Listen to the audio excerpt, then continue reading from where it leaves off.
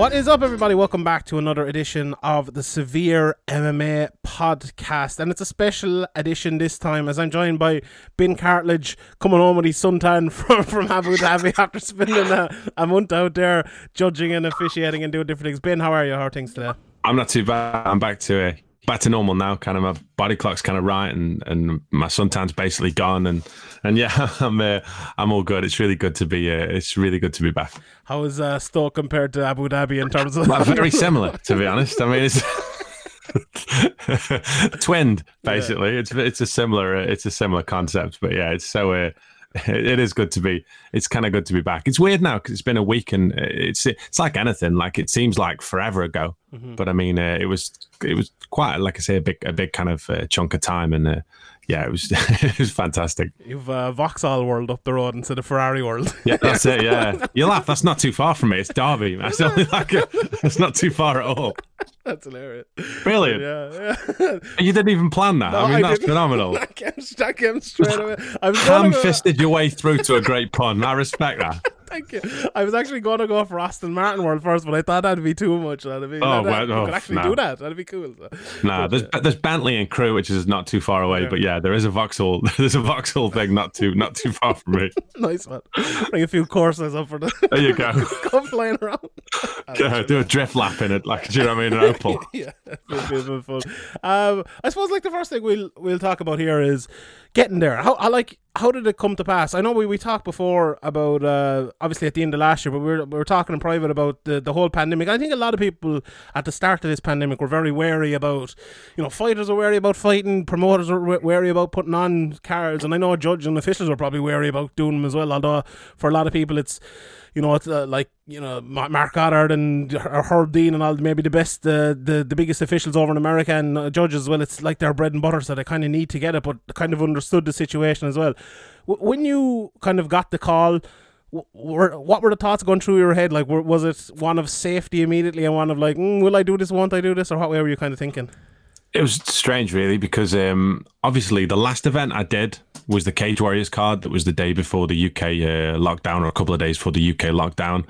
And I finished that event and drove home, and I'd kind of made my peace with the fact that I probably wouldn't be judging for quite a while. I understood that there was going to be a very long period of time where I wasn't going to. I think I was also booked for the UFC London card, which was that weekend, wasn't it? That would have been the Saturday, and that got cancelled. So as kind of, I was lucky really, because with my 9 to 5, I was able to work from home. And as it kind of went on, and we kind of the lockdown got kind of harsher and harsher, I remember thinking to myself, I don't know, I had kind of, for a while, I thought to myself, I might never do this again. Do you know what I mean? Yeah. You get really stuck into that mindset of, I saw the sport kind of coming back, but I just saw so many problems, and logistically wise with anybody trying to do anything like that. I thought to myself, I might never do it again. It might be a good kind of while. So when this stuff started happening about Fight Island, I remember thinking to myself, I didn't think anything of it really. I thought it's a cool concept, and I thought the UFC will do this really well. And then I saw a couple of adverts go up, and it revealed the location, and it said it was in Abu Dhabi. And I thought to myself, oh, that's interesting, because obviously that's a place that kind of I've worked at, and historically a lot of the officials from Europe and the EMEA kind of lot have worked at. So I thought to myself, oh, maybe, who knows what'll happen. Like, I wasn't banking on anything, or I was just kind of getting on with it. And then the UFC obviously spoke to me about it, laid out the specifics of it, and how long it'd be and what I'd need to do. And I thought to myself, I thought, well, this would be kind of once in a lifetime. This would be quite the adventure. But I thought to myself, I should probably, or I will check with one, my wife, and two, my job, pretty much. Yeah. And the dogs as well. Don't forget the dogs. Yeah, exactly. And so I got the okay from both of them. The funny thing with my job being that obviously, like, I bet a lot of people, I haven't used any annual leave this year because I haven't needed to, because I've been at home. So I get X amount of annual leave. And there hasn't seemed to be any point of it when you're kind of locked down and can't really go anywhere. So I did have quite a bit of a bit of leave lined up. So when I spoke to my boss about it, he was like, "Yeah, take it." He was dead happy. Like he didn't want everybody getting to Christmas and having the whole of December off. Yeah. So he was happy with me taking kind of 2 weeks. So when I looked at it logistically, and I got obviously when I spoke to my wife and she said, "Well, I could get a dog sitter for these days and XYZ." I thought to myself, well, I need to make it like I've got the facility to be able to do it. I need to look at it logically and think, is it something that I want to do? And that took about 5 seconds. And I was like, of course it is. Like, why would I not want to do this? This would be an unbelievable adventure. So I messaged him back straight away and said, yeah, I'm available. I can sort that out. And then slowly but surely over the next couple of weeks, I received more and more information about exactly what would happen, what I'd be required to do, everything. And as you might imagine, the amount of safety and protocol stuff that I received was just it's another level, really. So, but you'd expect that from the UFC. They're the biggest show in the world with the best resources, and also as well, they've got the experience of putting shows on in this. And during this pandemic, they were one of the first sports back, and they've had those shows in America and learn from them, obviously. And this would be something completely different. But as soon as I said yes, my thoughts weren't on safety or anything like that. I knew that the UFC would take care of it. And yeah, like that. Then the adventure began, really. Mm-hmm.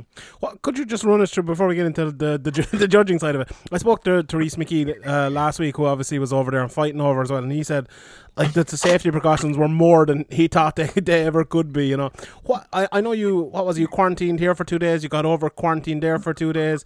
Got multiple tests and everything like that. Could you just maybe quickly run us through getting there? Once you're there and once you're in the bubble, it's all grand. But kind of getting there. What were the precautions? Yeah, exactly. So I think it was Monday the 6th of July, was it? Mm-hmm. We drove down to a hotel, and I was going to be leaving my car there for 3 weeks. I got to the hotel, and basically what happened was I had to have my first COVID test, and then after I'd completed that, I had to go wait in my room for 48 hours while they got the results back. So in that time, obviously, it's so strange. The weird thing is that like I hadn't been out that much because obviously my work's office based, so I hadn't been out and about too much as the lockdown kind of softened a little bit and you could do more. I still was a bit hesitant about it, and I was especially hesitant after I accepted this UFC gig because. If I put myself in a situation where I could potentially come into contact maybe with people who had been around COVID, I could jeopardize my own trip, or if I'd come into contact with anybody else while I was there. Do you know what I mean?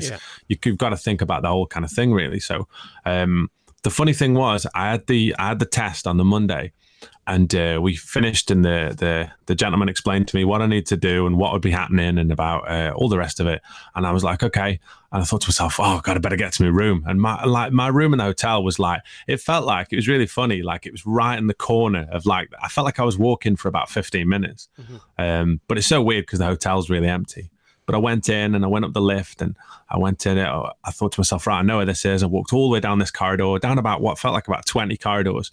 And I don't know why. I had a real sense of urgency. Like I was like, I've got to get in. Yeah. So I got in, shut the door, and then I was like, oh no, I'm here for 2 days now, aren't I? I don't know why I rushed. Should have enjoyed that walk. Yeah, exactly. I thought to myself, I have got 2 days in here. Mm-hmm.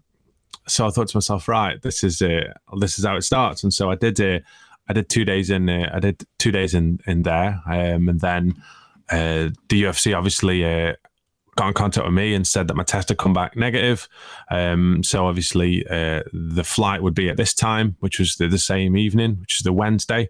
And so on the Wednesday evening, we flew out, got there early hours of Thursday morning, and then on Thursday morning. We all got to the hotel, and the security precautions, the security precautions, obviously the on kind of our side were like more than stricter than I'd ever seen. But when we went over to Abu Dhabi, the security precautions that they were in place at the hotels were just unbelievable. Like I got off the bus, and a guy got my suitcases out of the bus and then sprayed him down with this antibacterial spray, and then you couldn't get off the bus unless you had gloves and a mask on, and there was all that kind of stuff. And I walked in, got my room key. They had them all thingy. She sprayed that down for me, and then I had to go get another test, another COVID test, and then I got escorted up. I walked towards the lift, and a guy stopped me and then sprayed in the lift, and then I walked in, and then I walked out, and then I walked straight to my room, and then that was it for another. 2 days. I think halfway through that, I think it was so I think I got the second bit of quarantine was Thursday to Saturday. On the Friday, I had to have another COVID test because there was a group of fighters arriving. It was weigh-in days. So yeah, I had 3 tests in about 4 days. And then once that had finished, so once you got that quarantine out of the way, then you basically were allowed to go. There was areas you could go, designated areas. I mean, everybody probably saw there was that big document about the protocol and everything. So there was areas you could kind of go to, and then you'd have to have another test when another group of fighters were coming in. And then once you'd passed that test, you then they updated your credentials, and you were able to kind of go where you could go before, basically. So that was it, really. I think I had 6 tests in 21 days or 20 days, something like that. Yeah, like I think when they kind of started at first, I was obviously very critical of like Cage Warriors as well when they did it, and the UFC and everyone who was trying to do it at the start. But I think I've had the complete, like people like you talking and the fighters talking about the safety precaution. I think they're probably doing it as well as anyone in the world, at the moment. Yeah. I know the basketball are doing it well and the Premier League are doing it well as well, but yeah, I think the safety precautions, I know if they didn't have it down, I would say it, and I think a lot of people would as well, but I think they're doing very well. One thing as well, I want to, you talked about the preparations for kind of the safety and how you got the job and all, but I'm just looking at MMA Decisions here. So there's almost exactly 4 months between that Cage Warriors fight and UFC 251, the first fight card you did back. Yeah. For yourself, preparations for judging, what did you kind of do? How did you kind of get your eye back in, I suppose, in judging? So myself and David Letherby and Mark Collette, every day in the quarantine over in Abu Dhabi, we'd have a Zoom, a 3-way Zoom call where one of us, Dave had a really good laptop, so he kind of hosted him. And then what he'd do is we'd pick a fight, and then we'd watch the fight together, and then we'd round by round we'd submit scores and we'd talk about it, and we kind of we did that quite a lot, to be honest. We'd pick kind of fights at random. We'd pick fights that have happened recently or older fights, and we did kind of 2 or 3 calls in that time, Zoom calls with just us 3, and you'd kind of watch a round, and then somebody had just picked somebody at random. Like it was really good because it didn't feel like anybody was kind of running it, but like at the end of every round, somebody would go, right then, Dave, how'd you have that? And he'd say, I had it this way because X, Y, and Z, and then we'd kind of talk about it like that. So we did that a lot, which I really helped kind of me, and me as well. Like I watched quite a lot of fights during quarantine, really. I had a lot of stuff on my tablet, and then obviously you just connect to the Wi-Fi, can't you? And you got Fight Pass there. It's a phenomenal resource for stuff like that. So I watched a lot of fights. I tried to watch a lot of really close fights. I tried to watch a lot of like not contested, but I tried to watch a lot of fights that I remember people talking about that went 5 rounds, so I could really. Because I thought to myself, like, there's a good chance that, especially with the first card, there's a good chance that I'm going to be called on to do a title fight, maybe, and I don't want it to be an unusual kind of experience to sit down there and have to do kind of 5 rounds. So I made a point of watching and scoring and a load of 5-round fights. And like I say, that Zoom stuff was so helpful, though. So helpful. Like I say, we all kind of did it, and we all said on the night of the first show, we were like, it's really kind of good that we've gone back into looking at fights kind of analytically again. Paddy Pimblett, Julian Rossa fight. You give that a watch back, did you? Yeah. Every couple of days, yeah. Every couple of days. And send me, I was fucking right. There you go. Yeah, we'll get into card by card in a second, but one thing I want to ask you before we kind of do that. Overall, I saw someone put out a thing the other day, like, has the last card that happened, was this the most insane card or the most insane 48 hours in UFC history? I'm like, calm down now a little bit. But for judging, and for not just judging, but officiating, refereeing and all, the last maybe month or 3 weeks, I find it very hard to remember a time as maybe not tumultuous or debatable, but there was never as much like talked about. Obviously, we had the Herb Dean, Dan Hardy thing. We had this Alexander Volkanovski, Max Holloway fight, which we'll obviously get to in a second. I know you weren't on that one, but we might talk about it a little bit.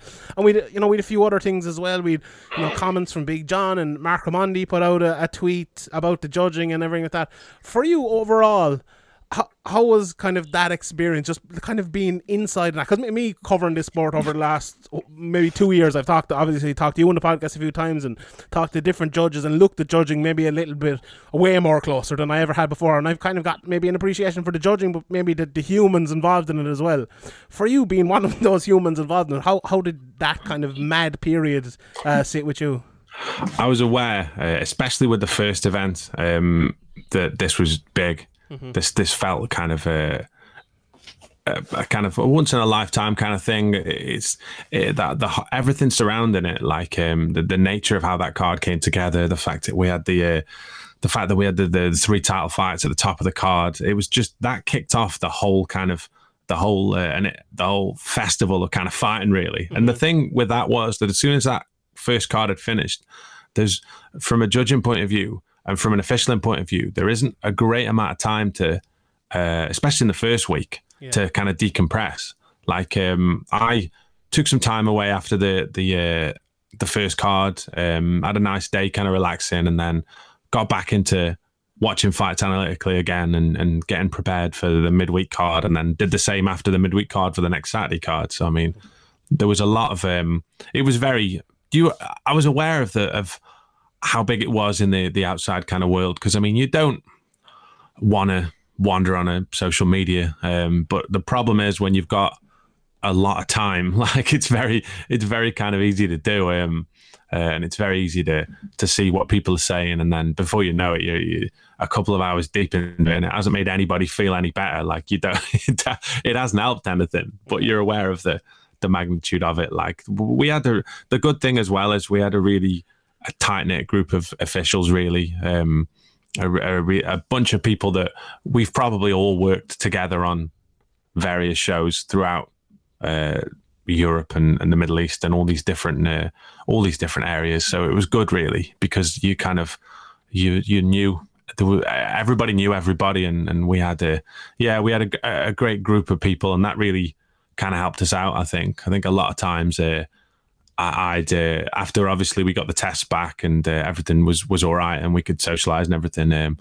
I bought because I'm quite a bit of a video gamer. I bought a little Mega Drive Mini with me and a couple of controllers, and I got this pool game on it called Side Pocket, and me and Rich Mitchell, one of the referees, spent hours playing that, like best of 15 games of pool, drinking tea and listening to music. And me and Mark Collette did, me and Dave Letherby did. It was nice to have things that you could do to kind of unwind, really. But I was aware of the fact leading up to the first card just how big it was, because I had people messaging me about the card who don't usually message me about any other cards or don't usually watch kind of fights too much. People I kind of sort of know from work or maybe know kind of socially a little bit were messaging me, and I thought to myself, this has clearly got a very big reach. Mm-hmm.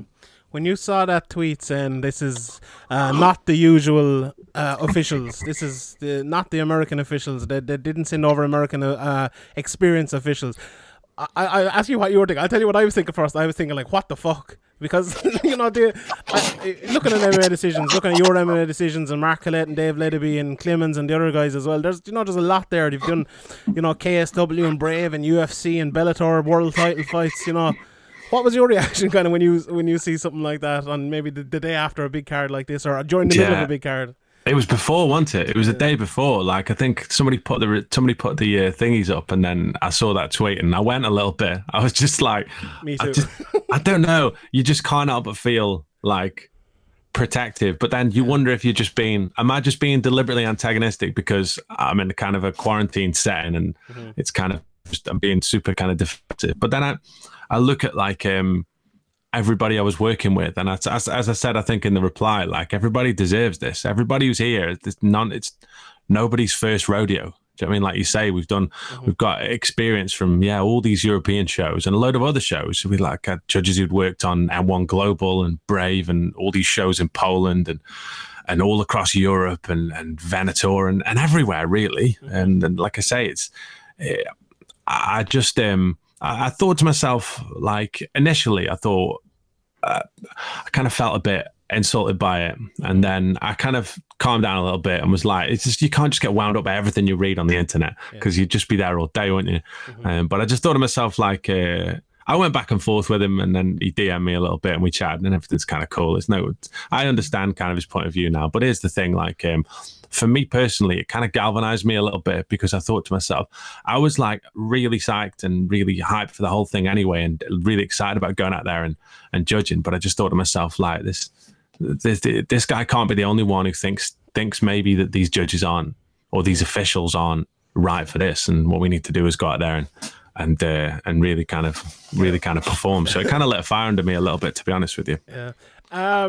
Right, let's get into a couple of the fights here. In the first fight, we kind of talked about it after it happened. This Leonardo Santos Roman Bogdanov fight. So this, from me watching it, I was like, oh, there's a lot of fouls in this fight. There's 2 points taken. There's a lot of madness going on in this fight, and I didn't really even kind of think about the scoring of it maybe until afterwards. Until I was like, oh, who won that round? And this is the score. But from a judge's point of view, when there's kind of a lot of madness going on and a lot of like a 15-minute fight, this fight probably went down about 28 minutes. You know, there were so many stoppages and points taken and all. From your point of view, in the middle of judging that fight, like, how does it feel? It's just like spinning plates. Like that was the fight where I had a couple of fights. One that won a stoppage, one a close-ish decision, and then when this happened. The first round was fairly straightforward, and then in the second round, obviously, Roman Bogdanov nearly got finished. So you have that, is it or isn't it a 10-8 narrative? And then he came back with 30, 40 seconds. Has he done enough damage to earn the 9? Like, where are we kind of with all that? And obviously, you've got the fouls in the middle of that. And then you've got, obviously, the 2-point deduction after the intentional foul from Bogdanov in the third. And then he's finishing really strong. Is he moving towards a 10-8? But how much of that damage has been caused by fouls? How much, do you know what I mean? There's that there tells you how many different things you've got to contend with at that point. And like you say, this is all in real time. You're all trying to take this in and kind of keep your head together. The craziest thing with that was it finished, and I put my scores in, and I went over to Clemens and Lucas, I think it was like, wow, that was mad. And we were all just talking about this round and this and different kind of dynamics. And we were talking that long, I didn't really realize they'd brought them both together. And then I hadn't really, normally what you'll do is if you see the other judges, you'll go, oh, how did you have that? And they'll be like, oh, I had it, whatever it was. Do you know what I mean? This, and you'd be like, oh, okay, what about this round? But we were just talking about how many mad things had happened. And then when Bruce Buffer read out all 3 judges, 29-26, I think it was, I just looked at them both and was like, God Almighty, good job, guys. Yeah. That's for a fight like that where there is so many crazy moving parts to get everybody having every round exactly the same is kind of is a good performance. And that was one of the performances, like official and wise, that I looked at. And there was a lot over the course of the whole thing. Really, there was a lot of officials who kind of stepped up and put in really, really strong performances. But I mean, from a judging point of view, I was really happy with that coming out. All cards having it the same. But from a refereeing point of view, I thought Mark Goddard did an absolute blinder there. Yeah. When you consider how much, when you consider for Mark as well, I think that was his first fight back. Oh, really? That was the first fight he'd ref that evening. So the first event that he'd done Jesus. since the Cage Warriors card. Straight into the fire. Exactly, that's it. But you know what? He wouldn't have it any other way. Like he's the best in the world when he's in that kind of eye of the storm. Really, I've always said that, and it's very true. And I mean, he maybe not like he probably couldn't have done without some of those, but I mean, he was. We spoke about it afterwards, and he just said like it was it felt a very intense fight as it was happening. There was a lot of dynamics there. Yeah, I want to ask you two questions about that. Maybe not the specific fight, but the situational fight itself. Right. So, let's say was it the second round like that? Let's say the round was I'm not sure if it was let's say it was a 10-9 round, right? And there's a 2 points taken away in the middle. When you got to write down your score at the end of the round, do you write down 10-9 or do you write down 10-7 or does someone else take away? What way does it work? So if you're filling your scorecard out, you've got 3 kind of boxes on each side. You've got red corner, blue corner, and then you've got points awarded, you've got points deducted, and then you've got total points. Okay. So if it was 10-9, let's say blue corner, but then he lost 2 points, your first box will be 10, and then it'd be 9 on the red side. And then the next box down, which would be points deducted, would be -2 for the blue corner and nothing for the red. And then your total would be 8 and then 9. So you'd kind of do it that way.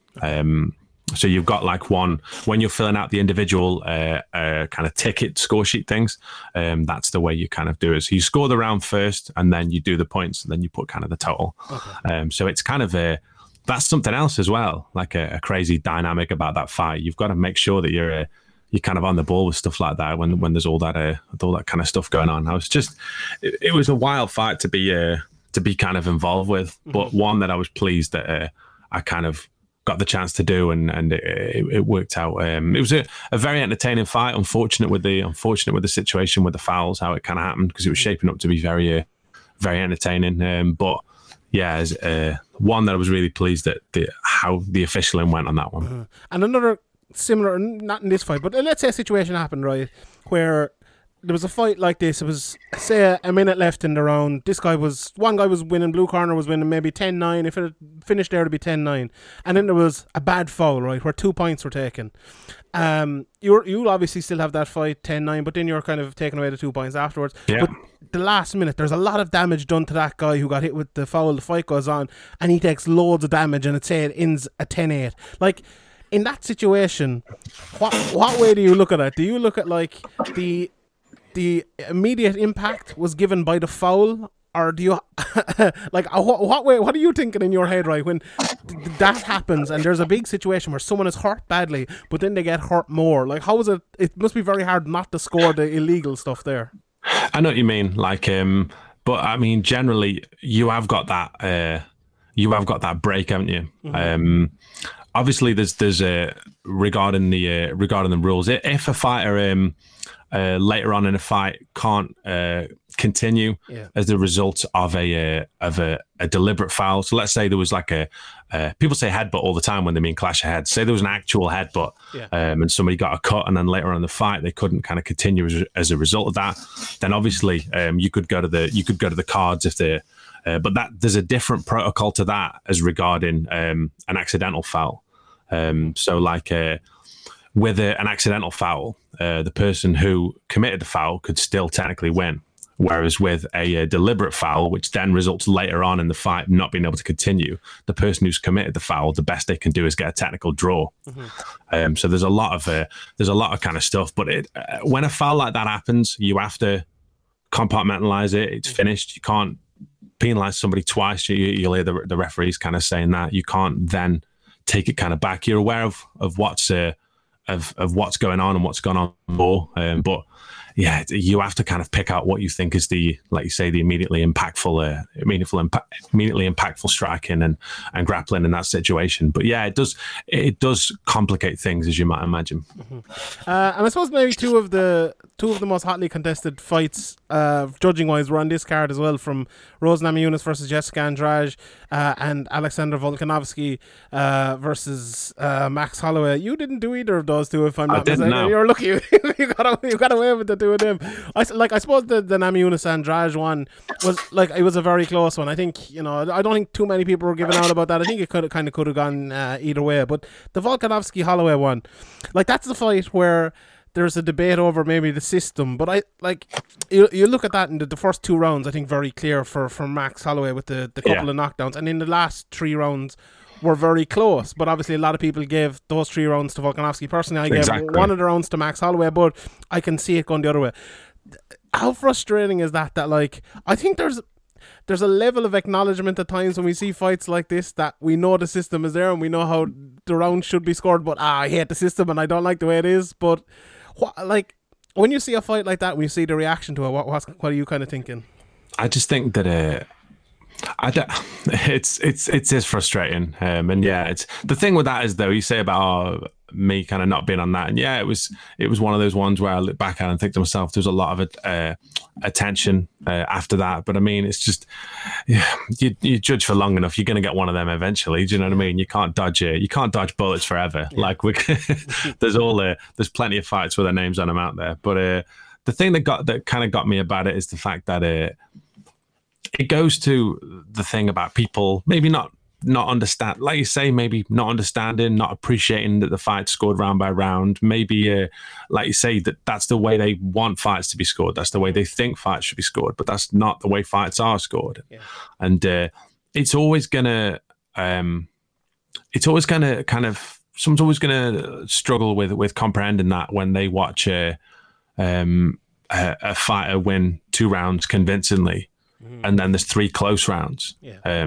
And that means that the fighter who won the 2 rounds convincingly can still lose the fight. Mm-hmm. But that's the nature of how fights are scored. And I think after that fight, I think a lot of people talked. I think a lot of people did a lot of good content. I saw a lot of people talking judging theory, and it kind of, every now and then, like, you do need a fight like that where people can understand a little bit more how the how scoring actually works, because there's clearly misconceptions, and obviously there's always going to be, and you're going to get a bigger percentage of verbal kind of and visual misconceptions when you've got a bigger card. And that card was massive. Like, it did over 1 million. I think the numbers that came back was at 1.2, 1.3 million pay-per-view buys. So I mean, there's a lot of people going to be watching that, and are they going to be hardened mixed martial arts fans, or are somebody people who are going to just dipped in because they like the main event? Or do you know what I mean? Like, you probably wouldn't get, if you had a fight like that happened on maybe a midweek card. Mm-hmm. Would you get as much response from the kind of public, because maybe you'd associate it more with a more kind of knowledgeable audience, or a more kind of, not knowledgeable, that's the wrong word, but a more specific kind of, do you know what I mean, a trend-based audience for a kind of card like that. But I heard a lot of people talking about that. I wasn't on that fight. I did the one before and the one after. And I watched. It was funny because we were backstage, obviously, because what they want to do from a social distancing point of view is they want as few people as possible on the kind of arena floor. So we had kind of an officials room, which is all kind of spaced out and everything, and with a monitor in there, so we could sit and watch the fights. And it was myself, Rich Mitchell, a few others, and that fight started, and obviously we were all talking about who do you think's won. And the thing is, you're doing other stuff at the same time. I'm kind of checking my phone and getting food or whatever. And the third round finished, and Rich looked at me. He goes, "What do you reckon?" I said, "That was close, man." I goes, "I wouldn't be surprised to see. I wouldn't be surprised if Volkanovski nicked that. Like, that's a close round." Like, and then the fourth round finished, and he turned around again, and I went, "That's another one, mate." And I said to him, just joking, I said, "What you don't want here," I said, "what you don't want is a really close 5th round, and you don't want Volkanovski nicking 3, clearly losing 2, and then getting an absolute cacophony of nonsense on the internet." Yeah. And that's exactly what happened. Like, that is 100% what happened. And that's that's kind of the game. Do you know what the worst thing about that is? Yeah. You can't do anything to stop it. No. Like, you can't, from a judging point of view. It's like when you see when Mark Goddard's reffing, and that Russian Roman Bogatov throws that knee, He knows he's going to throw that knee. Yeah, of course. Yeah. He knows it's illegal. He's cradled the back of his head, but he can't do anything to stop it. He's just got to watch it. Like, he can't. Imagine if he hooked the leg and went, you can't do that. Like, there'd be absolute uproar. That's not in the rules. But that's the thing. Like, you have to let that happen. And from a judging kind of viewpoint, like watching from backstage, I just thought about my kind of, they're my colleagues, but they're my friends more to the point. I just thought, you just feel bad for him, because you just think, you don't need this. You don't need this. You don't need this at all. It's a funny thing, because maybe you can point to that as an issue with the system, but like, I actually don't think it is, because I've read through this system more than probably most people who are not judges. I really think the system is fantastic, and it's written for, like people say, oh, it's a boxing system and all that. It's really not. You know, it's really a good MMA system. And look, these are the rules of the sport, right?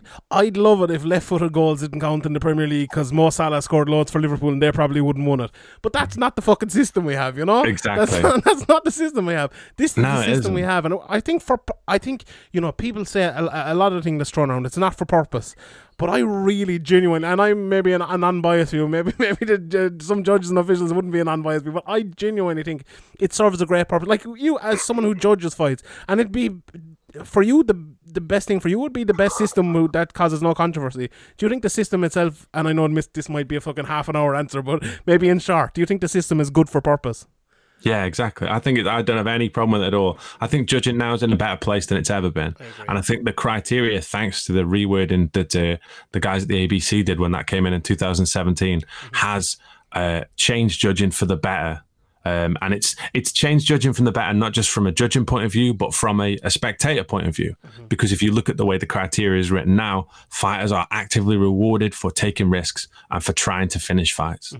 And that is, if you look at anybody who watches mixed martial arts in general, will have an interest in seeing fights finished. Will want to see, on some level, you might get people who are more into maybe submissions, or people who don't like big knockouts or whatever. But those kind of action flashpoints of these combat sports are what are the iconic moments that people are drawn to, and judging now rewards that. Like, if you're in a situation now where you can maybe lose 2 or 3 minutes of a 5-minute round, maybe quite clearly, but then on a break you could maybe go for broke, land a couple of big shots, and you're straight away right back in it. Even though from a strictly sliding scale time point of view, you might not have won, so to speak, as much of the round. But if what you've done is more immediately impactful, then you've got a much bigger chance of winning that round, and that makes for more exciting fights, and it makes for more transparent judging, which is,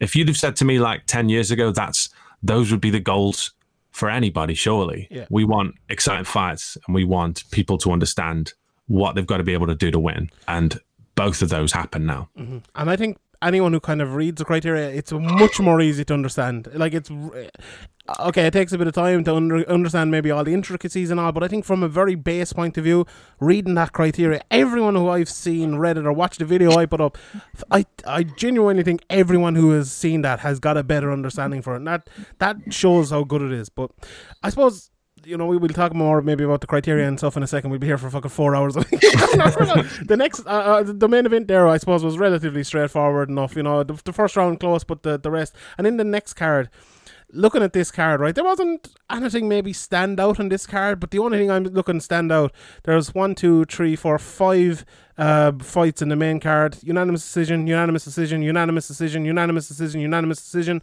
There's one fight that went to decision on the undercard, also unanimous decision. When you see something like that, a lot of unanimous decisions there without no split decision on the card. What are you thinking when you see that? You got to be happy, aren't you? Yeah. Like, that's the and the whole kind of unanimous split thing. Like we've said so many times, close fights are kind of close fights. But I mean, it's kind of good to see, and I think as well, like, after obviously there was a lot of reaction to the card after the Saturday card, the pay-per-view card. A lot of people talking about a lot of things, and as always, judging gets thrown in the kind of spotlight. But for us to come out and kind of perform like that, in terms of from an official's point of view, there being no real kind of talking points for the being unanimous decisions on a lot of very nip and tuck fights. It was nice for that to happen. And I think this was a shorter card as well. I want to say they had a fight fall off, so I don't think we started till a bit later. So I think the first fight was something like 3 a.m. or 2:30 or something like that. Whereas the first fight on the pay-per-view card, I think, was 1 a.m. So I think it was, so I remember getting picked up in the lobby at about 1:30. So I was, it was a different kind of thing. We had kind of less, like I say, less kind of fights to do. But yeah, it's just to have a card like that where you've got the decisions that come out like that, and everybody's really kind of pleased with it. Yeah, there's a lot of people talking as well. Like I said, there always is, judging and refereeing wise, but. One thing that stood out to me, like refereeing performances on that, I was really, really impressed with Dan Mulcahy, how he dealt with the situation with Modestas Bukauskas and Michailidis at the end of that round. Because people don't pick up on stuff like that. Mm-hmm. But I mean, what do you want your referee to do there in that situation? You want him to be clear, and you want him to be able to narrate to both corners to whatever's happening. So nobody, because what looks bad is when it looks like nobody knows what they're doing. Mm-hmm. But as soon as that round ends, there is one person who's in control, and there's one person who knows what he's doing, and that's Dan Mulcahy. Mm-hmm. He's absolutely bang on there, and like that's gets glossed over a little bit, I think, because there's a few other things on the card that happened to other people, and there was like I say, a lot of kind of, it was a midweek card, and there wasn't a great amount of finishes, and a lot of things that maybe people who aren't super invested with watching the sport all the time will kind of pick up or kind of sit through. But I was really impressed with that. I wasn't on that fight. I was on the one before. I say this a lot. I was on the one before and the one after. You're dodging a lot of bullets. I really was. But that's another one, right? We talk about from a judging point of view. That's tough because obviously Michailidis is winning the bulk of that round, and then you've got that kind of moment at the end. It's another kind of. If the fight had gone on, what do you do then? Like, do you look at what happens after a round as being damaged? I suppose because the action took place before the round ended, you do, don't you? Yeah, exactly. But then it's not to say that you can't, before you put your card in, take a quick assessment of the effect that those strikes have had on the fighter. Do you know what I mean? It's a difficult one, and it's a crazy finish to a round. And do you know, from an official, like, that's just the stuff that just keeps you up at night. Is a fairly straightforward round for 4.5 minutes, and then 15 seconds of craziness, and then the whole round finishes, and you're still having to mentally decompress it all, you know. That's mad. There was another thing as well. I just looking through the card here that was odd, very odd, in fact. The Khamzat Chimaev John Phillips fight. There was a 10-7 in that. There was, fight. Yeah. That's, you don't see it a lot. And we saw another 10-7 we didn't actually, did we? Or was there another one? Oh no, there was a close 10-7. The Benavidez fight, it didn't get there, but 10-7s. Talk to us a little bit about 10-7s. Like, are 10-7s was something we maybe will expect to see a little bit more? I know it's in the criteria, and it's pretty clear there as well. And for a fight like this, obviously it's not going to be that common, because usually fights that are that dominant get stopped. Exactly. But it's good to see that the judges are not afraid to give 10-7s, isn't it? It's confident judging. Like, you're aware of the lexicon of scores that you've got, and you're aware of the fact that the 10-7 is kind of an option. Because you're right, you don't use them very often. I've used one in 2,000 fights.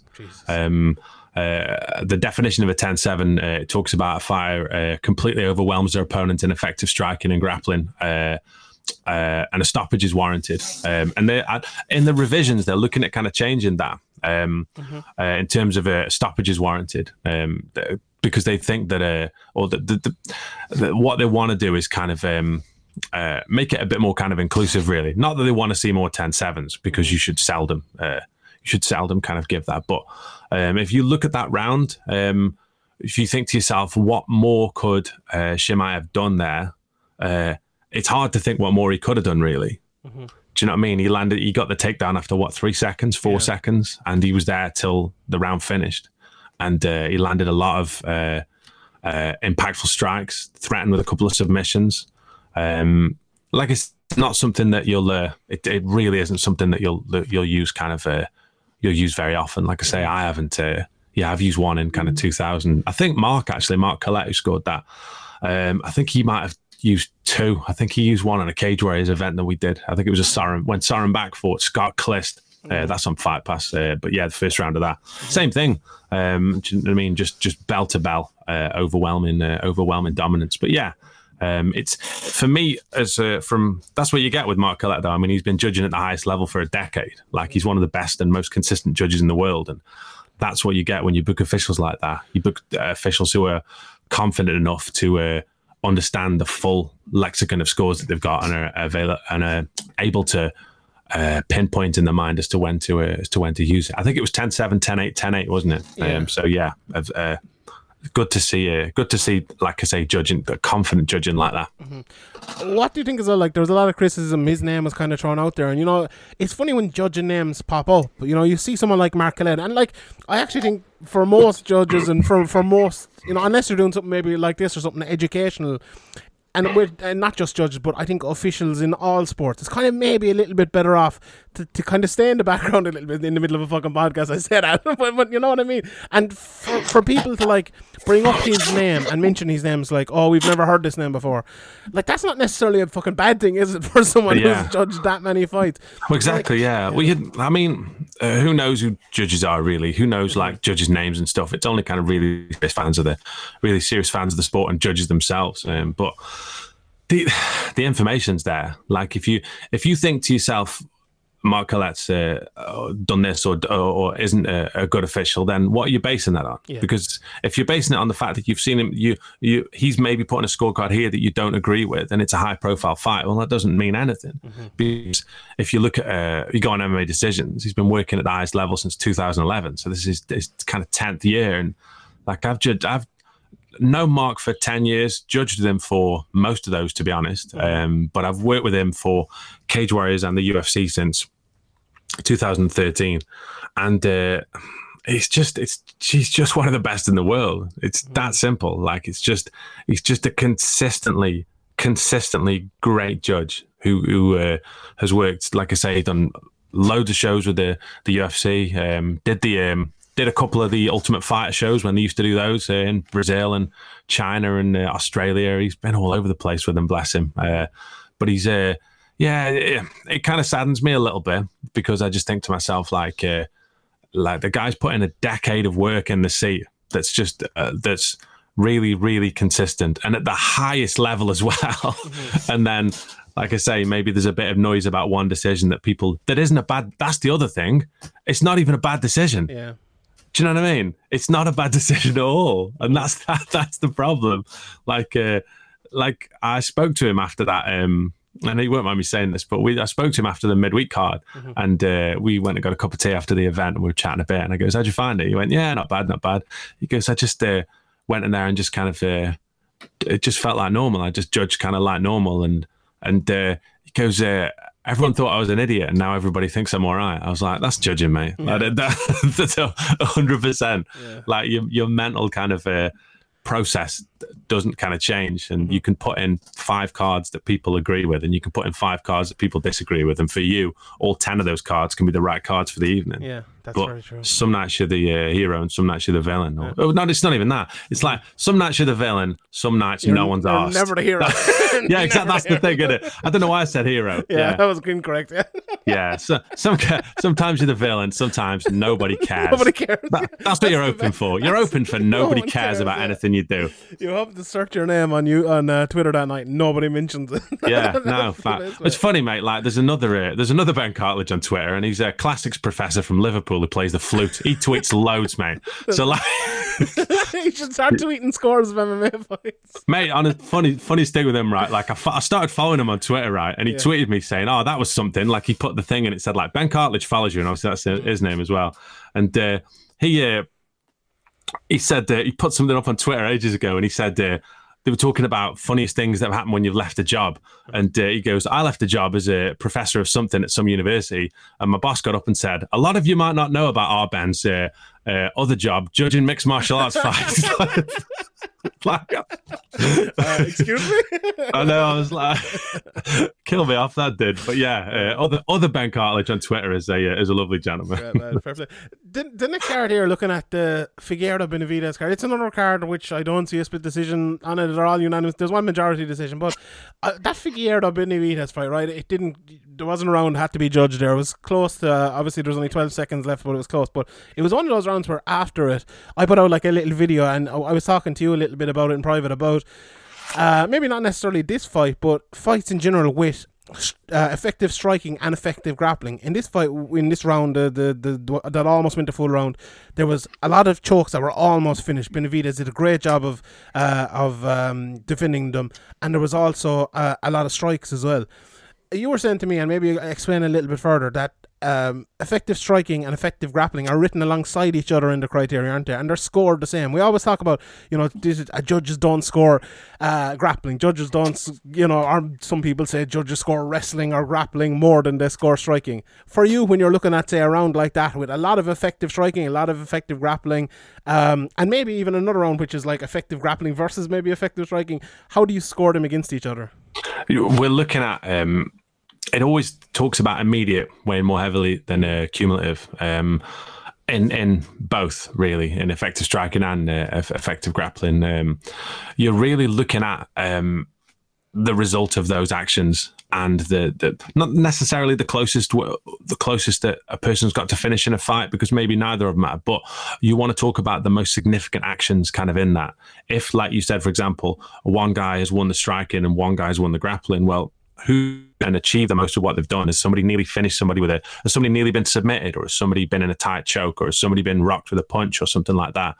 We're looking at for striking, we're looking at legal blows. Obviously, they've got with the potential to contribute towards the end of the match, and like we say all the time, with immediate weighing more heavy than the cumulative. Mm-hmm. And in grappling, obviously, we're looking at execution of takedowns, etc., but we're only looking at the results of those in terms of we want to see submission attempts and, like I say, near fight finishing scenarios, really. So from a judge's point of view there, you have to look at what you think is the most, and it says effective striking, stroke grappling. The key word there is effective. Which one of those disciplines, if one guy has won at one and one has won at the other, was the most effective in getting towards and the impact the other fighter felt, and that's the kind of top and bottom of it. And once again, that's the riddle of judging, isn't it? Really, doing all that in real time. Mm-hmm. As you always say as well, judging is a verb. You're sent there to judge what was better. Which, as I always say, if close fight's a close fight.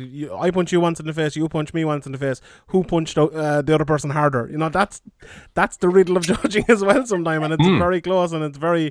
I hate using the word subjective with judging, but in this scenario, it is. I think overall, it's not that subjective in terms of the criteria and stuff, but I think that's your view of it can be, though, because it depends where you're sitting as well. Yeah. What about that? That was another topic I wanted to bring up. Like, is that an issue as well with judging, where people are sitting? I know that a lot of people have talked about sitting in pods backstage and stuff, and then for me, I know you've said it in the previous podcast we've done, sitting cage height is very important to see and hear 100%. And feel the impact. What do you think, is there anything that can be done, or do you see that as an issue with judging? Just where you're sitting, say if you're sitting at the other side of the cage and there's a big elbow landed and you don't see it, is that an issue with judging, do you think? I mean, obviously you've got the big reason why there's kind of three of us there all in separate positions like that. You accept the fact that everybody isn't going to have the best view of everything, because it's just and obviously you've got the cage in the way, and there's posts, and there's a lot of things, there's a lot of kind of things going on. But I mean, you have also got at the larger shows, you have also got the monitors as well, which are really good. So, and you can kind of move a little bit kind of out of your seat, like you can kind of lean a little bit. At the UFC, the seats are quite sturdy. They're kind of like those kind of like bar stools that you get, really. Like, so you can kind of move a little bit kind of on them, but the base of them is really weighted. So you're not going to I'm not going to lead sideways to see if someone's in an armbar or not, and then go crashing through the commission table. But there's a lot of things that you can kind of do to maximize how much you can actually see. But I think that there's always going to be that. I generally sit in the same seat because of the way my surname starts with a C, so it's done alphabetically. But we had a judge on this event, Lucas Basaski, who's obviously from Poland and worked for the UFC quite a bit. So whenever I worked on a fight with him, I was on the second judging seat, which is a bit round the corner.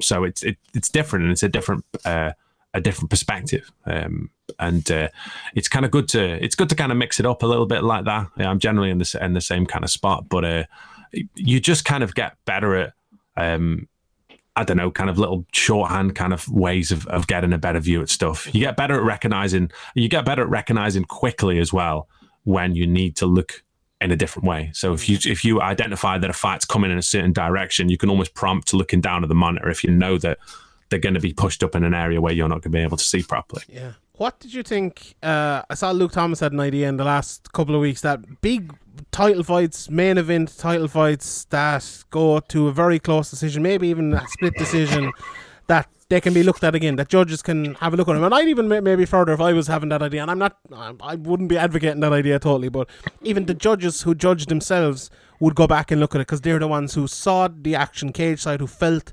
the strikes up close, and who saw the strikes and the impact up close and the submissions and everything like that. What do you think about an idea like that? It's interesting. I think there's a couple of problems with it in terms of it depends what kind of time scale are you going to do that in. Like, how is it going to be straight after, at which point you're probably still going to have a degree of recency bias to what you've done? Is it going to be a long time after, and then is your mind going to mentally kind of fill gaps in that aren't there? Also as well, like you're asking people to put themselves in a position where they have to kind of critique their own work very publicly, which, I mean, we're all, judging's kind of transparent, but I mean, it's a difficult position to put a judge in, I think, myself personally. I mean, I've been employed by different athletic commissions from different places on reviewing fights, for example. So after a fight's finished, if certain teams held like a protest, I've been asked to review fights for certain organizations, and that has to be done really kind of like surgically, as you might imagine. Yeah. Like you have to take yourself completely out of it, because you wouldn't have been there, but you have to watch it, and it's a different kind of frame of mind somehow, like judging after the fact than. It's hard to explain, but I mean, when you're kind of sitting there, kind of judging, you're so much more kind of heightened by the whole thing. You react to things a bit differently. Whereas when you're watching something back and you know that maybe you can stop it at any point or rewind it at any point, it's a different kind of thing, and you're more likely. Also, as well, I mean, I don't know. Are you more likely to overanalyze stuff? Like like I say, and I've done it myself. Like I've been. I think it was a show over in Cyprus quite randomly. I got asked to me and a couple of somebody asked me, could I get some judges and could we review a fight? So we did that, and it was quite a good exercise, and for a protest that I think he had bought in, and we got it kind of sorted out, and it was a good experience and a good kind of technical kind of thing. But it never felt like, it's weird. It didn't feel like judging in a funny kind of way. It's hard to explain. I think a couple of things though, like we sometimes forget that MMA is a sport as well, and if Man United play Liverpool and it's 2-1 to Man United, no matter how they protest, you can't go back and change it again. And I think maybe that's a little bit unfair as well. But like, it's just sport, and we have to live with the realities of sport as well sometimes. Another thing is that I want to ask you, right? Because we're coming up to the final card here, and we'll talk about the top couple of fights in a second. But we had that Francisco Trinaldo Jai Herbert fight, and obviously probably the biggest criticism of officials, and that was Herb Dean with that. But I looked at that, and I criticised Herb Dean myself. And with everything we're talking about here, maybe possible changes or possible adjustments, are known who are the best in the world, and what, maybe look, if someone makes a mistake, what sanctions should be taken and stuff like that. I think a big issue like that is, and maybe it'll help everyone, is to have like a worldwide commission. And the fact that we don't have that, like, kind of, I think takes away from the organization worldwide, like, because I know for people like you and other people, maybe you have to kind of learn it yourself. And I know you've had great help with the likes of Mark Goddard and doing shows now in America and all over the world and stuff. It has helped. But do you think, like, if we had a worldwide commission, that everything would improve, and we could also, if there was mistakes, people could take action, they could get further training and everything like that, and things could improve? Like, do you think that holds MMA officiating back a little bit, that we don't have that?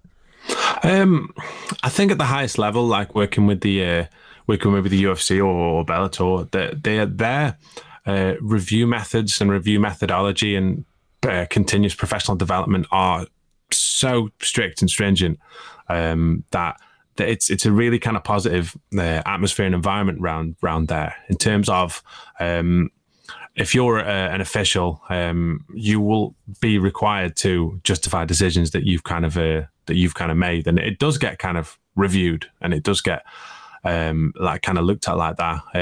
It's in America, you see, obviously with the athletic commission system, obviously it's a lot different out there, and there's a lot more kind of legislation and procedure and stuff. But when the UFC go to areas where there isn't an athletic commission and they kind of self-regulate, they obviously process and have their kind of protocol kind of there. Admittedly, I get what you're saying in terms of kind of maybe should it be public? Should there be something like worldwide to regulate stuff like that? Then maybe they should. But I mean, as it kind of stands at the moment, if I work an event for, if I judge a fight like for any show really, I'm prepared to be able to justify that card to whoever. To if maybe there's a regulator within that organization, or maybe it's somebody external if it's an athletic commission. Like, all of us are officials, as officials are ready to do that, ready to say why you stopped it there, or why it's a 10-9. Sorry, the dog's gone a bit mental there. He doesn't like that score. No, he doesn't, does he? Bless him. Why it's maybe a 10-9 or a 10-8 or something like that. Yeah. So I mean, it's kind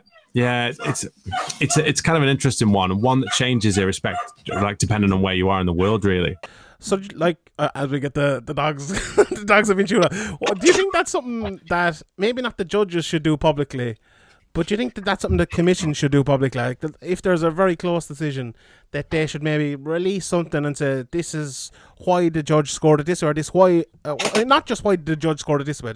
This round could have gone, for Max Holloway because he did this, and this, but it was a close round. This Alexander Volkanovski had this amount of, effective striking or effective grappling or whatever it is. We're okay with a 10-9 either way, and maybe do it for a round. We're not. This was a bad score. This shouldn't have been scored 10-9 this way, and release that after every event. Do you think, like, and maybe that wouldn't work, but do you think, I know you say, and we've spoken about it before, and you are held accountable kind of behind closed doors and with the commissions and with the people in around the world in different organizations, but you think publicly there should be more of officials should be, like, because for judges maybe it's a little bit different. I think referees, we can see it's very evident when a referee kind of makes a mistake, or there's a big a big talking point in the middle of a fight, because we see the fighter kind of getting knocked out or getting choked out, or like Mark Goddard unfortunately getting fucking attacked the other day. But for judges, do you think it could be more transparent in that way? I think the problem then is, like, what fights would you do it on and why? Like, do you know what I mean? Like, would you do it on, like, there'd have to be a kind of a protocol. Like, I know that I've got a few friends who live and work out in Sweden, and obviously I've worked out there a few times myself, and I remember reading about obviously fighters can protest results, and you find that with a lot of athletic commissions. There is an official procedure. If you don't think a result is right, then obviously from a fighter's point of view, you can protest that result, and then it gets reviewed. And with a lot of these athletic commissions, what you'll find is that these are the findings of these are made public. We all remember, obviously, there's over the years the number of athletic commission kind of meetings that have been streamed live over the internet that we've all been able to sit and see, and it's good that there's that transparency kind of there. If there is an issue where a certain team think that they're unhappy with a procedure or protocol, then as long as there is a a way for them to protest that, or a way for them to voice their concerns, and an official policy regarding that, I don't see there's any problem with that information being kind of public, because I think that it makes it, you're right, like it almost does make it look, if you give somebody the right to protest and then you say, here's why we haven't upheld yours, but don't tell anybody. Do you know what I mean?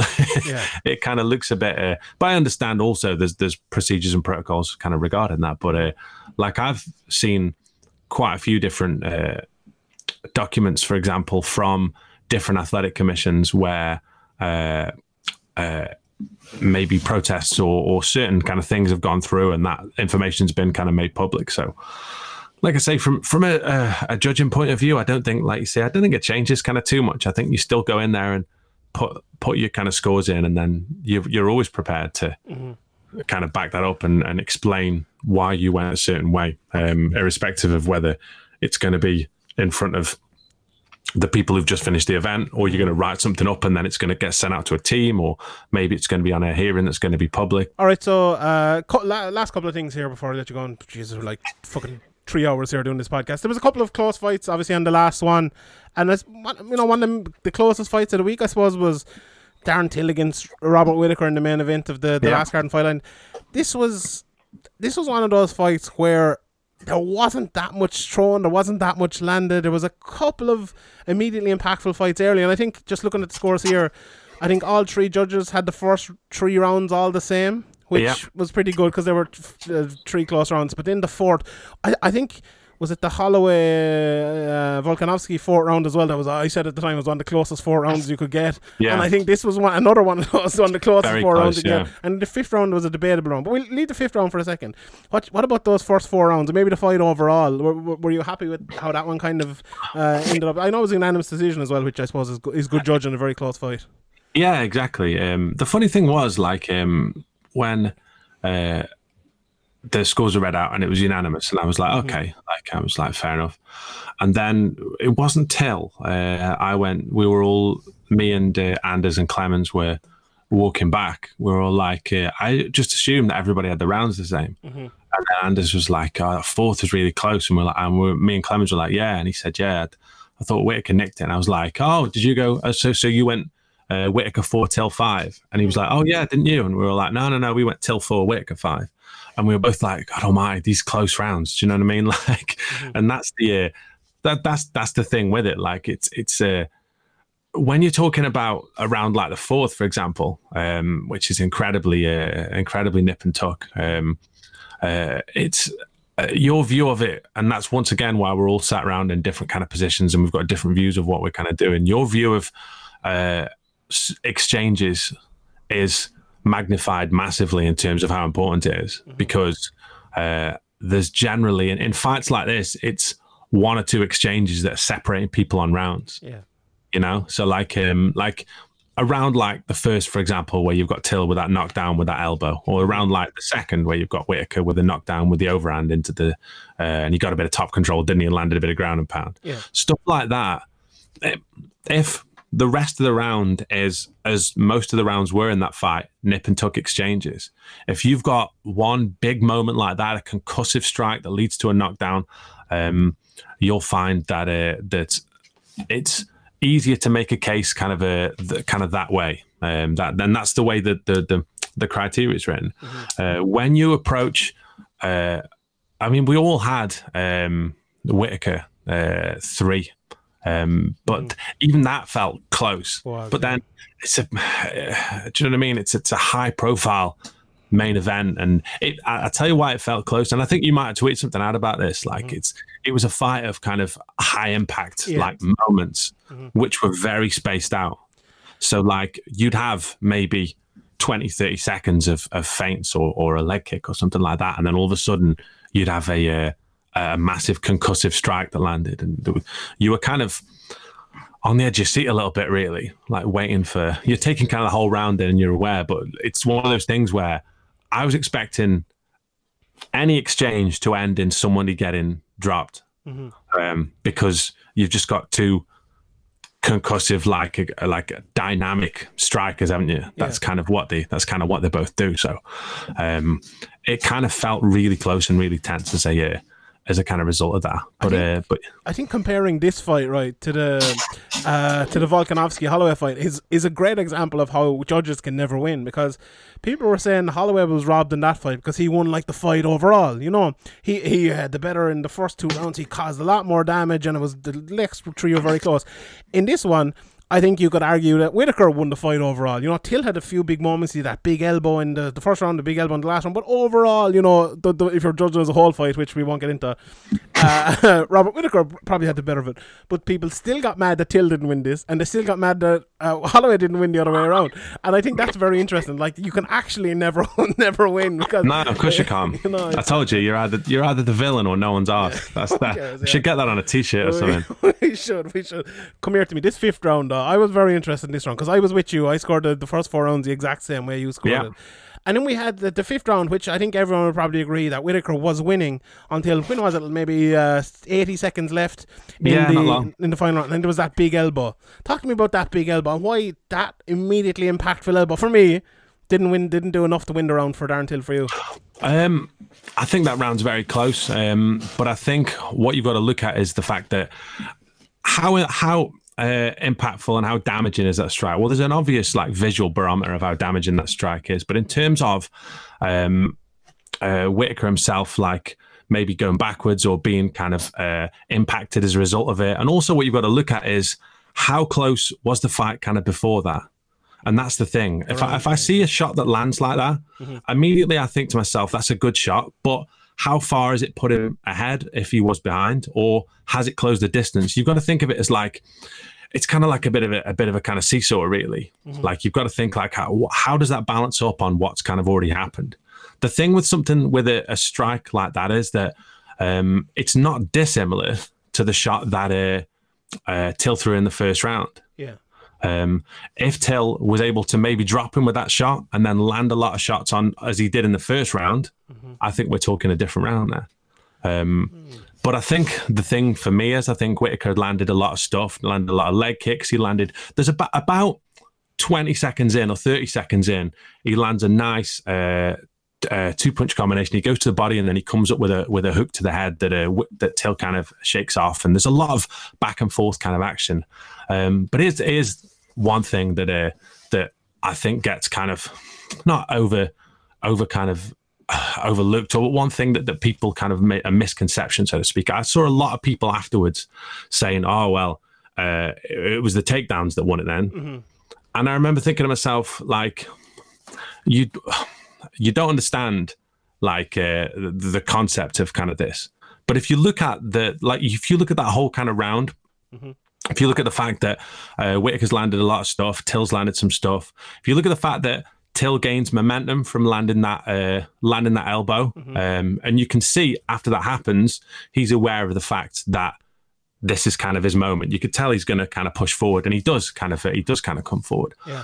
But the thing with that is, if you look at the last 30, 40 seconds of the clock are eaten up by those takedowns.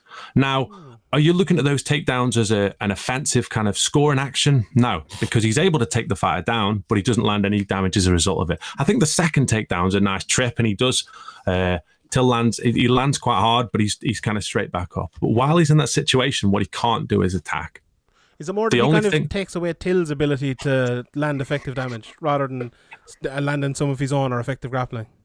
Exactly. That is exactly the point.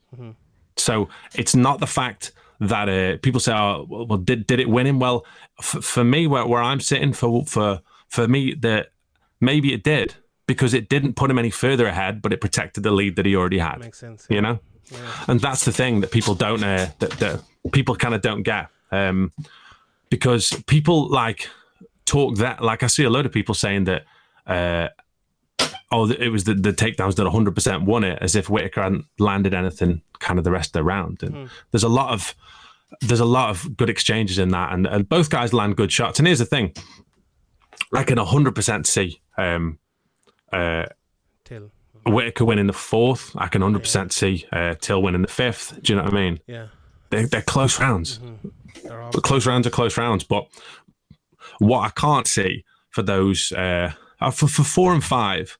I can't really see anybody saying somebody definitely like 100% he won that round and there's no, like, for example, the second, you can't say that realistically, well, you could say it, but you'd be wrong. You can't say that Till won that second round. Yeah.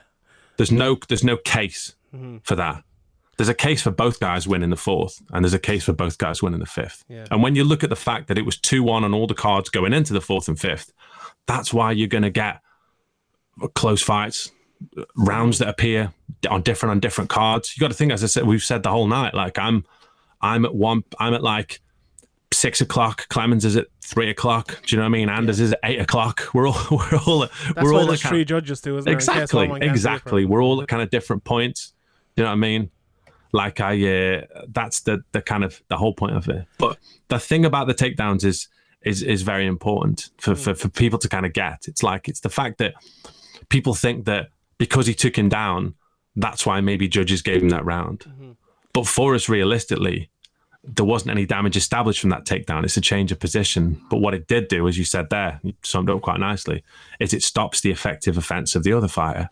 And I think Whittaker lands a knee as well. Does he on the break there? Or just inside on the clinch as well? It's nothing major, but it keeps him, do you know what I mean? It keeps the momentum kind of his way. And do you know what? It was a great way to finish a phenomenal couple of weeks. It was amazing to get that kind of opportunity. And like I did, what did I do? I tried to work out the other day. I think I judged 20. I think I judged 24 fights, I think. And it was only in 2 weeks as well. That's the other crazy thing.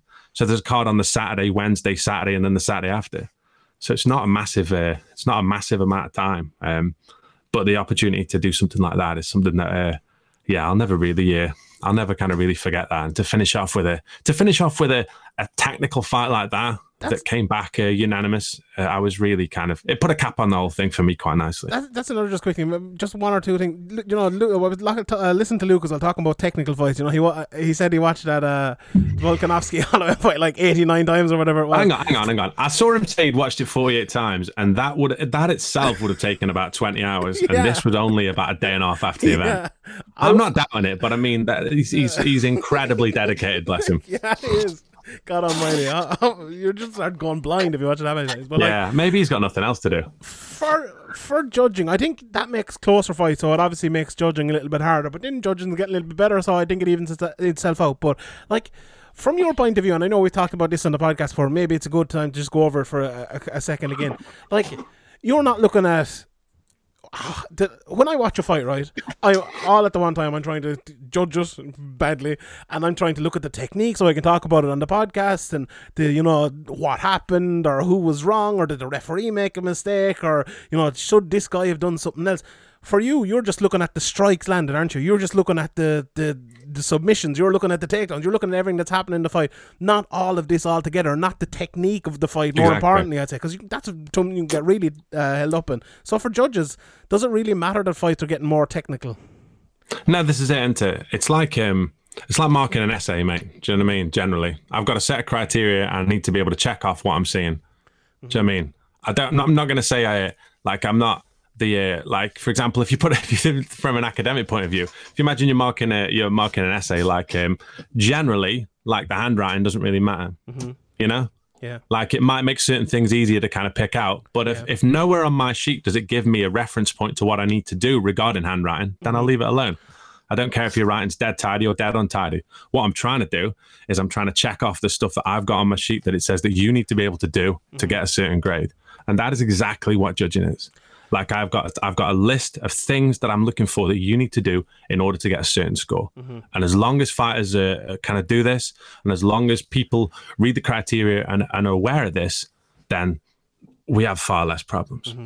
I came up with a great analogy yesterday for, and I haven't told anyone. I'm going to throw it at you here and what you think. For judging criteria, right? So it's like the Premier League table, right? Judging criteria. Let's say Liverpool and Man City both finish on 90 points, right? So that first criteria is the same. The effective striking and the effective grappling is exactly the same. If one finishes on 91 points there, they win. If the other guy finishes on 90, you know, the one who finished on 91 win. But if they both finished on 90, then what do we go to? We go to the goal difference, and that would be the effective aggression. And if the goal difference is the same, then we go to the goal scored, which would be the effective what's it called? The fine area control, my friend. There you go. Isn't that a perfect analogy? Brilliant. That's the most, I can't fault you for that. That's the most genius thing I've ever come up with. Yeah, it is. Yeah, you can have that one by some considerable distance. No, you keep it, mate. But that's that's kind of decent. Like, makes sense. No, it does make a lot of sense when you're trying to explain it to somebody like that. No, I've never even thought about it like that, but that's really good. And that's what people. Yeah. I think more people would get judging if you explained it in those terms. Mm-hmm. I might throw the video on that, but I'll probably fuck it up anyway. But here, last thing here before we finish now. Thank you very much. Go on. There was the first ever unanimous draw in UFC history last weekend without a point deduction. What do you think of that? Why, that's great. Why was there never one before? It's great judging. I think the thing is now is that since the revisions, you've got more clearer definitions of people say more. That's a big bugbear of mine. People say more liberal 10-8s. It doesn't say that anywhere. Yeah. All it says is that they're more clearly defined. So judges are more aware. And it's not to say that the fantastic work that the athletic commissions and the ABC have done has helped with this, because it's made people. It's educated a lot more people as to what kind of they're looking for with these criteria revisions. But previously, it was a lot harder to get 10-8 rounds. And now, because the criteria is a lot clearer, because 10-8s are a lot better explained, and because you've got a better,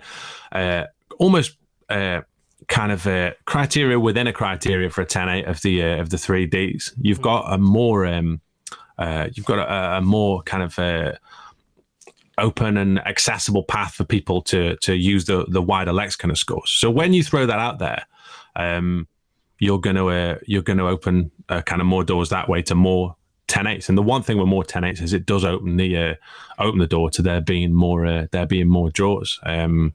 Because obviously because now the criteria is so well defined. It's not like the 10-10s are kind of discouraged, but by the sheer amount of things that you have to be able to score around a certain way, it becomes increasingly more rare. Yeah. I don't know if it was you or somebody else I might have listened to said, realistically for a 10-10 now, it's going to have to be a round where nothing really happens. Because the second anything happens, you've immediately got a barometer. Yeah. Even if somebody lands kind of one strike or anything like that. Like the Adesanya Romero fight where nothing happened and then there was one strike and Romero won the round. Exactly. That's a great example. And I heard a few people saying that should be 10-10. It's like, no, it shouldn't. Not at all. One strike, that was enough. Man City win by 1 point, they win. Exactly. And so that's the kind of that's the thing with it really. Like but to get like a unanimous draw like that with I don't know. I'll have to go through my MMA decisions page, but I can't think of too many. I can't think I've had too many draws full stop, to be honest. Yeah. I think I might have had a split draw, I think, at one point. Didn't you have two draws there in the space of like a week at one stage, or am I gone mad last year? Was it a certain back? No, I tell you what I had two, I want to say I had 2 5-rounders. Oh yeah, back Sharia. I'm just looking at it here. That was 47-47. You had that a draw. Yeah, and did I have who was that? Bouland Tate was another draw around there. There was another one though. Oh yeah, here we go. Rafael Lovato Jr. versus Gegard Mousasi. There you go. Yeah, Gegard. Yeah, I remember that. Yeah, that was the first. That was the first world title I did for Bellator. Yeah, that's pretty mad. Looking kind of back at that. 5-rounders as well. Yeah. Which is even rarer, really, when you think about how many different permutations you've got to kind of do that. But yeah, it's a strange one, really, with when you look at the kind of draws like that, because you're gonna get there's never been that many 10-10s anyway, because the criteria is as it is now. The chance of you getting a 10-10 is less, obviously. So as a result of that, you're gonna there's less of a chance for there being draws. But because there's more chance of 10-8s, there's now more of a chance. So it happens kind of kind of the other way. But yeah, I was well impressed for that. As soon as the MMA decisions tweet out, I was like, wow, that's a crazy bit of judging, kind of nuance, really. But yeah, I mean, it's good. It's good judging, isn't it? When you think about that conversation we had earlier about the Roman Bogatov fight and how many moving parts there are. Yeah. You know what I mean? To get a certain score. To think that all three of them have all done all 3 rounds exactly the same with a 10-8, with kind of a few other bits and pieces. Because I remember in that fight was the third. It was the first was the 10-8, wasn't it? And then I remember the third round. The guy who lost the first obviously won 2 and 3. I remember that round being quite decisive and there was quite a lot of damage in that as well. So you've got, I didn't watch it to score it, but I mean, maybe is there a case for a 10-8 in the third as well? Like, do you know what I mean? Not to think that it should be, but if you're talking about moving parts and stuff that could potentially influence how hard it is to kind of do something like that, it is kind of crazy. But yeah, it just shows that judging itself is evolving all the time, you know. Like these boxing we're all judges kind of this is it. These boxing judges coming in from the WBF. Terrible. So I mentioned the podcast, but like I've said last thing about 4 times now, but like none of the judges on Fight Island have judged boxing at any high level. Haven't not high level, like, no. Well, I'm not. Well, here's the thing: like they're not. When you hear people say boxing judges, what it means basically is people who have judged boxing for a long time and then come over to mixed martial arts without any knowledge of how to judge it. Like I wouldn't have a problem with. Like if somebody had judged boxing for like 10 years and then they trained a load of MMA, I wouldn't have a problem, or trained a load of jiu-jitsu or watched a load of MMA and trained a load of MMA and then got into it. You've got to think that they've already got the mental procedures in the head as to how to judge fights anyway. Yeah. So when they learn a new set of skills and a new criteria, there's probably no better base really. Realistically, they already know how to judge fights. You just have to reprogram to what they're kind of looking for and educate them on the new criteria. I think that the old cliche is just like you say, people who've just done 20 years of boxing and then randomly show up at mixed martial arts events, which and obviously in across Europe, it just doesn't happen, does it? Oh, we've filmed him in the media too. Don't worry about it.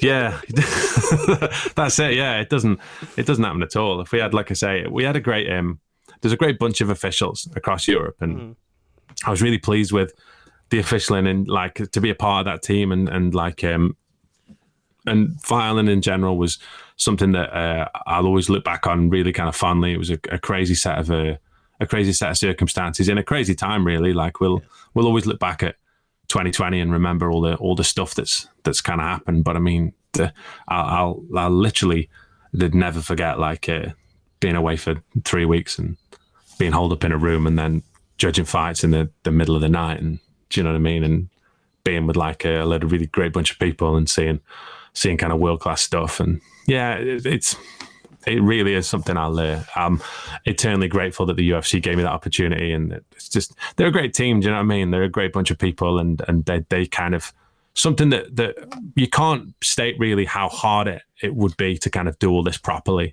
with all the protocol and the testing and the safety, and for it to go as well as it did, and for everything to go as smoothly as it did is just testament to they're just the best in the world at what they do, really. Yeah. And then you get to come home and talk to the judging god himself. Oh, that's it. I mean, it's like I said, I've been home a week now. Like it's just and who knows where I'll end up judging next or what I'll end up doing next. But yeah, if the funny thing is, I don't.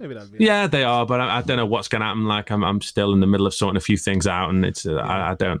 I'm not saying in a million years that this is. I'm not done with judging. Like I've got a lot more kind of left to do. However, right, if this was the last thing that I ever did judging wise, I would not be unhappy with the kind of adventure and finishing with something like that. But it isn't. Do you know what I mean? I've got a lot more stuff I want to do still with judging, but this will be one that I'll remember this for a very long time. I'm glad we did this. Thank you very much, man. I appreciate it. I really think things like this really help, and 100%. Yeah. If people want any questions, you can feel free to send me questions, or send Ben questions as well, and he'll send you back answers. Ben Cartledge 80, not Ben J Cartledge. That's the other Ben Cartledge. Yeah, there's actually Sean Sheehan on Twitter as well. Is actually friends with John Jones. You know, the gamer John Jones guy. I mean, what are the chances? What are the chances of that? It's brilliant. Well, have you not been in touch with the other Sean Sheehan about the that domain? I have, but I said it to him. I DM'd him, and I got no answer back. But it's too late now. I have the blue tick. I would get rid of that. That's it. Yeah. If I got the Sean Sheehan, so it's no good. What a heartbreaker. It's terrible, isn't it? Awful.